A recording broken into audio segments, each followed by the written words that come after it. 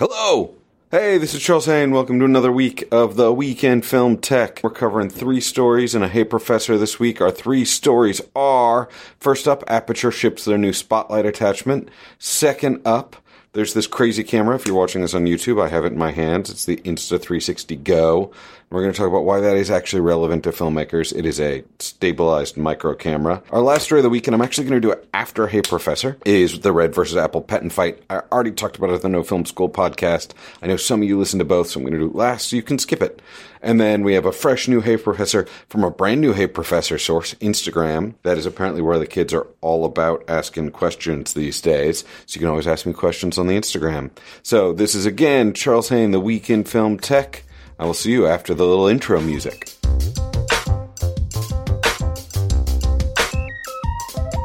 Our first story this week on the Week in Film Tech is Aputure has shipped their spotlight mount. If you don't know who Aputure is, you probably know who Aputure is, but if you don't, Aputure is a Southeast Asian company, Chinese company. They make LED lights. They are best known for their very affordable, punchy lights. They don't have a lot of RGB options yet.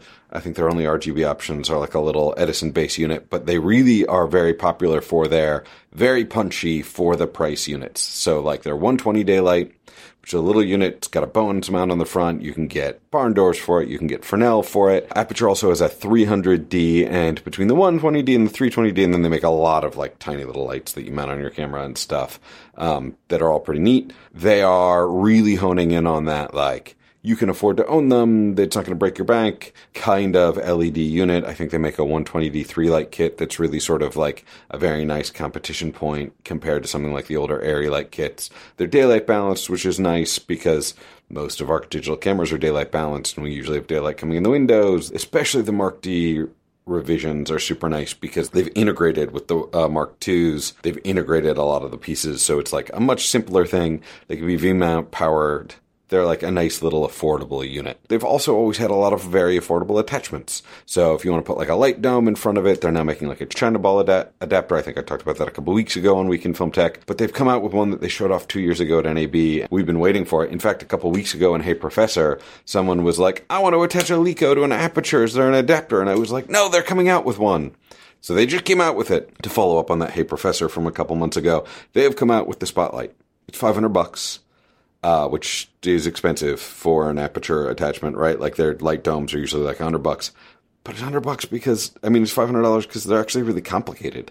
So, what they're doing here is what's called an ellipsoidal adapter. You'll often hear them called like a LECO adapter, although LECO is sort of a specific kind of thing. And it's an attachment that fits on the front of your light unit, and it makes your light super punchy. So if you ever see, I mean, you see these at like nightclub events all the time, and actually sometimes like you'll see them in front of like big box stores, and it'll be a very sharp light that puts a very cut looking light on a floor or a wall, and you can stick what's called a gobo in the unit, and then you could like blast the logo up on a wall. You've seen LECO lights in your life. They're very popular in theatrical lighting, and they're useful in film sets. First off, there's this thing called the light bridge. If you're a Michael Haneke fan, his DP and his gaffer really invented it, and it's a whole system of using like a LECO and a bunch of little like 3" by 3" and 6" by 6" and 3" by 3" reflectors to light your entire scene with just like one powerful LECO unit and a bunch of reflectors. Lightbridge stuff looks gorgeous. You should check it out if you haven't checked out Lightbridge before. But even separate from that, it's always just a nice thing to have around when you're like, I got a little dark thing in the corner there and I want to like put a little special thing on it. And LECO's really fun because you've got these little Aputure blades that you can get in there and you can really make sharp cornered edges. And, you know, we saw it in AB 2018. We saw where they were with the lens development. The lens is really the expensive part of this whole unit. I mean, there's some construction costs and design costs, but a lens that is very crisp and clean is a big part of a LECO, which is why this is $500. They're claiming only 200 degrees Kelvin in color shift in the lens. There's usually a color shift in these lenses. And they're also saying only 1 millimeter of spread. Obviously, that's all going to change based on like focusing. It's available in 3 focuses, a 19, a 24, a 28, and a 36. Or 24 and a 36. And obviously the 19 is going to be the brightest, but the smallest spot. 36 is going to be the bigger spread. One example of where you might use this on a film set is you're on a low budget shoot and production design, like the scene calls for like a big launch party for a product, and production design's like, I can't make a 20-foot banner. We don't have that in the budget. Well, you can go in and you can get a custom made gobo, put it in one of these lights and shoot the logo of like the company that or the product up on the wall, and all of a sudden you're getting this amazing production design for a much lower cost. So Leicos are really popular. Production designers love having one on standby and that kind of thing, and we're excited that there's more low-cost options coming out. Another smart thing they did with the Spotlight, Leicos and these kind of ellipsoidals are usually pretty heavy. Aputure lights are a little lighter weight, so they actually attached a yoke to it. So the yoke, which is, the yoke part that usually holds your light, now there's a yoke on this, and you hang the light off the back. And it's a baby pin or a junior pin yoke, and you would put that in your stand, and then you'd hang like your 120 or your 300D, or any Bowens mount light, really, although mostly Bowens mount is in motion is really associated with Aputure, and still there's some people who make some Bowens units. And all of a sudden you have like a very affordable, very stable way to have an ellipsoidal light on a film set, something really punchy with really hard shadows, with really hard edges, where you can stick a gobo or a gel frame in and sort of paint the scene. I'm excited to see some of the applications we're going to see for this, and like really indie filmmakers being able to take advantage of the options that open up with an ellipsoidal unit. Yeah, so that is like shipping now. I just got to call a little bit of shade here. So NAB 2018 was a big NAB for Aputure. Shade's the wrong term, but they announced two things that still haven't shipped at that NAB. This unit, which is now shipping, which means there's one thing from NAB 2018 that Aputure is still not shipping, and that is their RGB unit with a color picker. It was not actually on the show floor, so I guess they didn't announce it at NAB 2018 itself because it wasn't on the show floor. But they had like a press dinner. You went to the press dinner, they showed a unit, RGB unit, with a handheld color picker. And so I could like point it at this light that's lighting my face, and then the RGB unit would match it perfectly. So there's so many applications for this unit. Like, even if you could, like, sync it up to automatically, as daylight color temperature changed, control your camera via Bluetooth so the color temperature changed in your camera. There's a billion things you could do with this. So this is the remaining thing from Aputure that they showed at NAB 2018 at some Vegas restaurant. And we are waiting. Aputure, please bring the RGB with the color picker out one of these days sometime soon. I imagine that is way harder than making an affordable ellipsoidal. But it's nice that the affordable ellipsoidal is here, and we're excited to see one around. Next time we're at a trade show, it'll be one of the things we want to see what the final release unit looks like. Up next, this is a bit of a weird thing that I'm going to talk about here. It's called the Insta360 Go. It's weird for two reasons. One, it's a very consumer-focused tool. And this podcast, I talk about the week in film tech. It is the items that you're going to be using on set or in post sometime soon. So that's one thing, is that this is something that's not going to show up on a lot of sets yet. But I think there are some filmmaking applications, which is why I wanted to talk about it. And I think there's some interesting technology that's going to have real filmmaking applications down the pike. So those are the two reasons I really want to talk about it. The other thing is that it's not a 360 camera. And Insta360 officially needs a new name. If you don't know Insta360, they're sort of an interesting company. They make 360-degree cameras. What's fascinating about Insta360 is they just came in and squashed a market. There was originally a whole bunch of people. Nokia had one, and there were a couple others, and there were a whole bunch of people competing with these, like, Samsung had released, they were coming out with one, and they were all in like the $40,000 to $60,000 price point. And then, like, 1 week, they all canceled their cameras, and 2 weeks later, so there was probably some espionage happening here. 2 weeks later, the Insta360 camera was announced for like $11,000, I think. The original Mark I, and now there's a revision Mark II, and now there's a Titan 11K that's like higher resolution than anything that was out there for $50,000, but it's like 20-something. They just quashed it.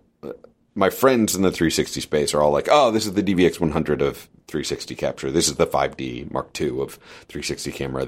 Capture. This is the camera that like all sorts of people are going to go out and buy. I think they have a $3,500 one that's amazing, that everybody's going to go out and buy this and have this amazing like explosion of 360 content capture. And we're going to learn all sorts of stuff about 360 capture through this camera. They're the only player in the space in that like robust. There's a whole bunch of like $400 360 cameras out there. But in terms of like robust cinematic quality, controllable images, they're really owning that market. And they need to change their name because they're now going for this consumer market, which it's not a 360 camera. The Insta360 Go, if you're watching on YouTube, I will hold it up next to my smiling teeth. It like barely covers my smiling teeth. It's like 3 centimeters long, 1.5 centimeters deep, and 1.5 centimeters wide. It is a micro camera for those of you who are not watching this on the YouTubes. I will put a picture of my smiling thing with the teeth next to it in the mailing list for this week. It is very, very, very, very small. There are small cameras, right? Obviously, the camera itself is like a cell phone camera. So small cameras are no longer nearly as exciting as they would have been. Like if this were 1999 when I first got into filmmaking, we all would have been like, holy cow. And you can get 1080 video out of it. You get 100 frame per second slow-mo out of it. There are some interesting applications there, but what's interesting to me about it, and it's the marquee marketing feature, because there are other small cameras out there. The marquee marketing feature for me in here is that this is a stabilized camera, meaning that this tiny little unit has image stabilization built into it, using all of what they discovered with 360 video. Is the big key differentiator in 360 video is not higher resolutions. Higher resolutions are great, but it's really internal image stabilization. Having all of that data for how the cameras are moving and stabilizing that and then being able to map all that stuff together is really what have made them stand out in the 360 space. They're bringing all of that to sort of what they're hoping to create is a whole new space with these like stabilized micro cameras. And the fact that this little thing is stabilized is what is crazy impressive to me. Now, it's designed for a very consumer activity. You're supposed to be able to like magnetically clip it to your shirt or wear it on a little thing, and it's supposed to be like almost in some ways competitive with like GoPro action cams or like tourists travel vacations. You know, hyperlapse is one of the big marquee features they're really promoting with it, where it's like you can walk around all day on your vacation and it'll take hyperlapse photos, and then at the end of the day it'll use AI to create this beautiful hyperlapse video that reminds you of your whole walk. And obviously that's something you could do before with your phone, but no one's strapping their phone to their chest. And that's something that you could do before with your GoPro, but even a GoPro you don't want around your chest all day. And even that, the GoPro is not sort of designed for that kind of like really sophisticated, long hyperlapsey stabilization that you can get out of like a phone with a hyperlapse app, but it's all built into this one little bundle. That is one place that I think it's interesting for filmmakers in that, you know, we've seen an increasing use of things like intervalometer and time-lapse for storytelling purposes. If you go back and you watch a movie like City of God, Fernando Moraes and Cesar Chalon, I think was the DP. Really beautiful movie. They're using time-lapse and intervalometers all over the place to, like, you know, follow a soccer ball around, follow a bullet around, like, take you on these super fast journeys where, like, you can't really physically move the camera fast enough, but you want to create that feeling of moving fast enough. And, you know, I saw some nice tests from this. Obviously, these kind of cameras always do best at day exterior. I didn't, you know, none of the demo footage. I only got the thing in my hand a couple days ago, so I haven't actually shot anything with it yet, but the demo tester, but I want to go shoot a night hyperlapse with it. I can guarantee the night hyperlapse is not going to be as good as the day hyperlapse. These tiny little sensors with their tiny little imagers never do as well as at night as they do at day, but, like, you know, there's some beautiful hyperlapse kind of footage coming out of that. The other nice thing about it that's really interesting is you can always enable sort of a 100 frame per second slow-mo mode for action stuff. And what is interesting about it for me is it brings me back to the indie days. You know, the example I always give to all my students is that, like, there's a shot on the HVX 200 in The Departed, and there's an iPhone shot in the Wolf of Wall Street. Like, even in a movie that, like, both of those movies shot 35 millimeter, and in so many movies that are like 95% Alexa, there's still opportunities for little individual shots that the physical weight of something like the Alexa is not going to let you to get. The first thing that came to me in this is, like, I want to strap it to a boxing glove and punch someone in the face with it. I mean, obviously you'd have to, like, do a cutout in the boxing glove, but, like, that kind of stuff, anytime you do that with a big heavy camera like an Alexa, you're faking it. You're trying to create, but, like, if they were wearing and if you did a little cutout in the glove so that it wasn't actually punching someone in the face with it, it would be amazing to see, like, an actual real momentum shot punching someone in the face that is also has internal image stabilization so that it is smoothing out some of the erratic moves of a punch. It seems like there's some interesting storytelling opportunities. I mean, someone is going to go out and shoot an entire feature on the Insta360. I don't know that many people will go out and shoot entire features on the Insta360, but I don't think there's a camera on Earth where someone hasn't gone and shot an entire project on it.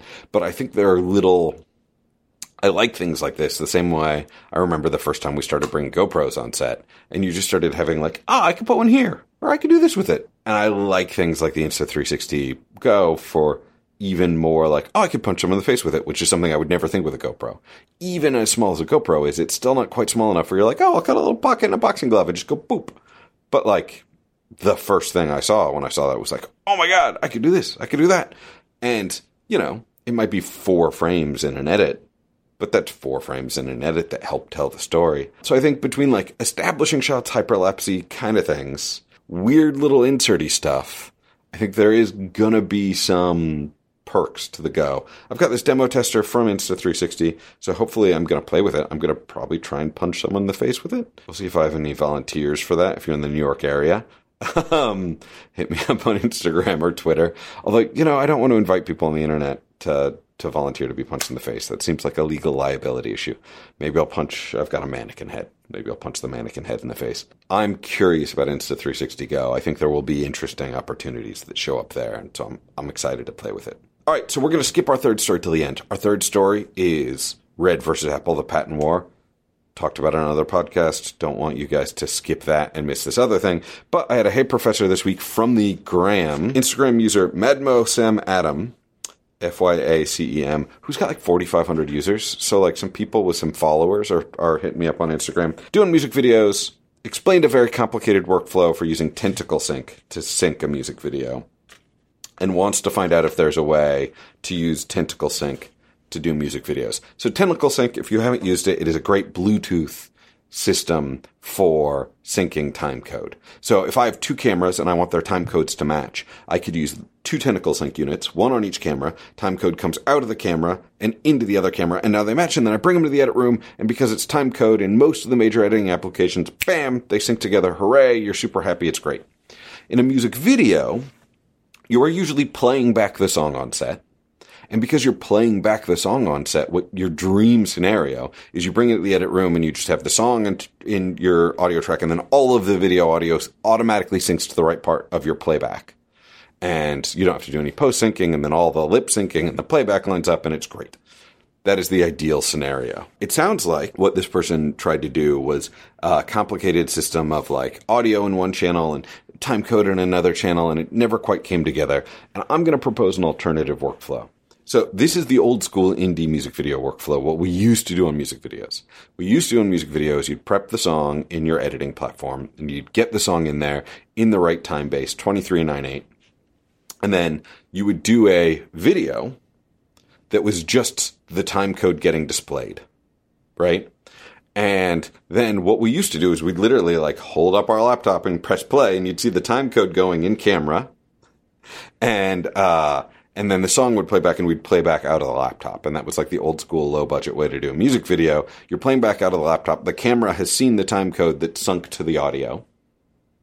And because the audio clip is already in a timeline, and then as you bring in the video clips, you manually, every video clip that came in had to edit the time code to match the visual time code you saw, but it worked pretty well. What I would do in a modern scenario is I would still set up that timeline in my edit station on set. I'd bring a laptop to set. I'd have the edit station. I'd put that audio track in that ideally 23.98, because I'm assuming that's what you're delivering, because that's what most of us deliver, 23.98 timeline. But you don't have to turn the camera to shoot the laptop cover anymore, because we have Tentacle Sync, and Tentacle Sync will receive timecode. And so what I would actually do if I were you just have to run cabled, not wireless. I want you to run timecode out of your computer into a Tentacle Sync. And that Tentacle Sync will then serve as a master into all the other cameras. So you're going to need 1 tentacle for each camera in slave mode. They're receiving timecode data. And you're going to need one tentacle that's getting timecode from your computer. And then you need a device to get the timecode out of computer. The first one that comes to mind is an Ultra Studio. There's like a new 4K Ultra Studio for like $3,000, but I bet you could get a used like HD Ultra Studio for like $500. But as timecode out, as a 3-pin XLR timecode out, Tentacle on their website sells a XLR to Tentacle adapter for $27. It's also up at Edorama and B&H. So that timecode will be the timeline's timecode. And then it's outputting and it's going into one tentacle.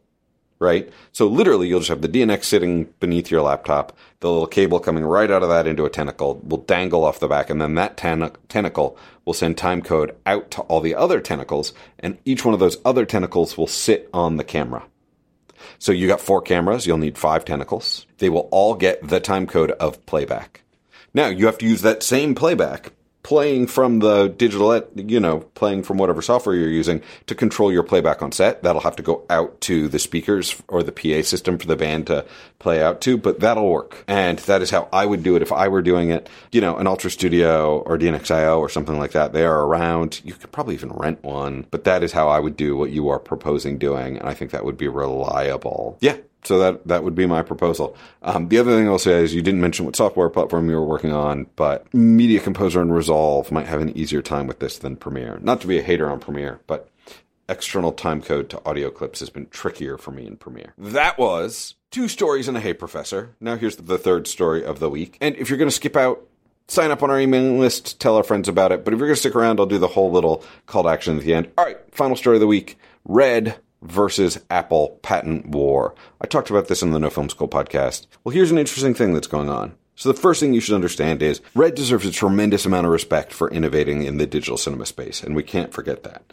They literally walked into a market that in 2004, 2005, 2006 was very legacy focused. The major players, I give Sony too much heat. I like some of the stuff they make. The A7S Mark II is a real great camera, but they were very focused on taking technology they already had, tape technology, older workflows, and then slowly bringing that to HD. So, the F900, their big dominant camera of the time, or the F950, which I guess was out by that point, was shooting to this terrible tape format HD cam, and it was 3-chip, and it was a lot of these legacy formats that I understood why Sony, who'd been making cameras based on that technology for 30 years, wanted to find a way to bring that into the HD realm, but Red walked in and were single sensor, 35mm sized, 4K, RAW, and they just built it from scratch. And the beauty of them just building it from scratch is they threw all sorts of legacy stuff out. Some of that was great. Some of that was weird. The first Red one came out and it used mini SDI connectors, which pointless. They just did that because they didn't know that they shouldn't. They were let's use mini SDI. It'll be smaller. SDI is such a universal format. They've never done that since. They couldn't fight SDI. SDI is great. Mini SDI is ridiculous. It's like an internal connector. It's never supposed to be exposed to the elements. And they legitimately, between 2005 and 2010, revolutionized a market. In the process of doing that, they took out some patents. Patents are designed to protect inventors. I invent something, I put a lot of work into inventing it, I take a lot of risk in inventing it, and by doing all of that, you put yourself in a position where you are vulnerable to other people who don't have all your R&D costs coming in, seeing what you built, and building the same thing, but you just spent $4 million in R&D. They didn't. They survive and you don't. That's not a situation we want to encourage, so patents are very much built around the idea of you take the risk, you do the innovation, you do the work. You deserve some protection built into our system in that. You deserve the ability to make your thing and have your thing thrive. So that's why we have patent laws. That's where they come from. So Red did a bunch of patents. And there are a bunch of kinds of patents. You can patent ideas, you can trademark names, but they did patents that were built around the concept, and I'm not a patent lawyer, they did patents built around the concept of having a working prototype. They got these patents, and they're mostly built around internal RAW, which is why you don't have this drama for external RAW, right? And that's why so many other cameras for so long, it was always external RAW. You could shoot ProRes inside on an Arri Alexa, but you had to rent an external unit to do RAW. Sony Venice has internal RAW, but originally, earlier Sony cameras, F55 and stuff, you had to get the external recorder from RAW. It was sort of a workaround by the fact that Red had all of these super strong patents and wanted to charge high licensing fees for internal RAW. Fair enough. In 2013, Sony fought these patents and lost. Sony has internal RAW now. We assume they're paying licensing fees for that. But they fought these patents in 2013. They tried to be we're going to do internal RAW and we don't owe you licensing fees, Red. And Red was no, we're going to fight you. So it is interesting. We are now in a situation where Apple is fighting these patents. First off, there's two big interesting parts of this. One, Blackmagic skipped these patents by designing their RAW in a specific way. So Red's patents are for, if you don't debayer the image sensor information, you compress that undebayered information, and then you record it internally, Red and its 4K and 23 frames per second. Red's patents are in effect.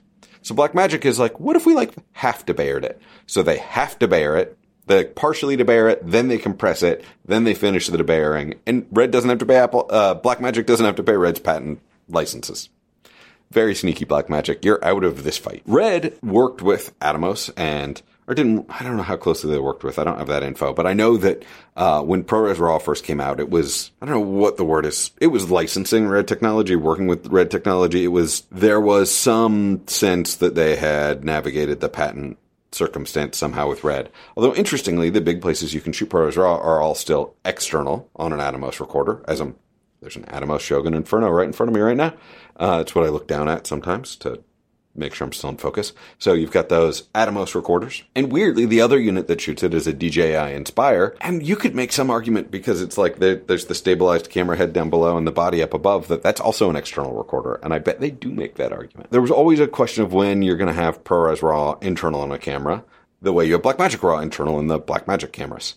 And hopefully soon in other cameras. And Apple is now fighting in court the patents of Red. I wonder if Red is not allowing licensing fees or being very expensive in their licensing fees. My guess is this is about ProRes RAW internal.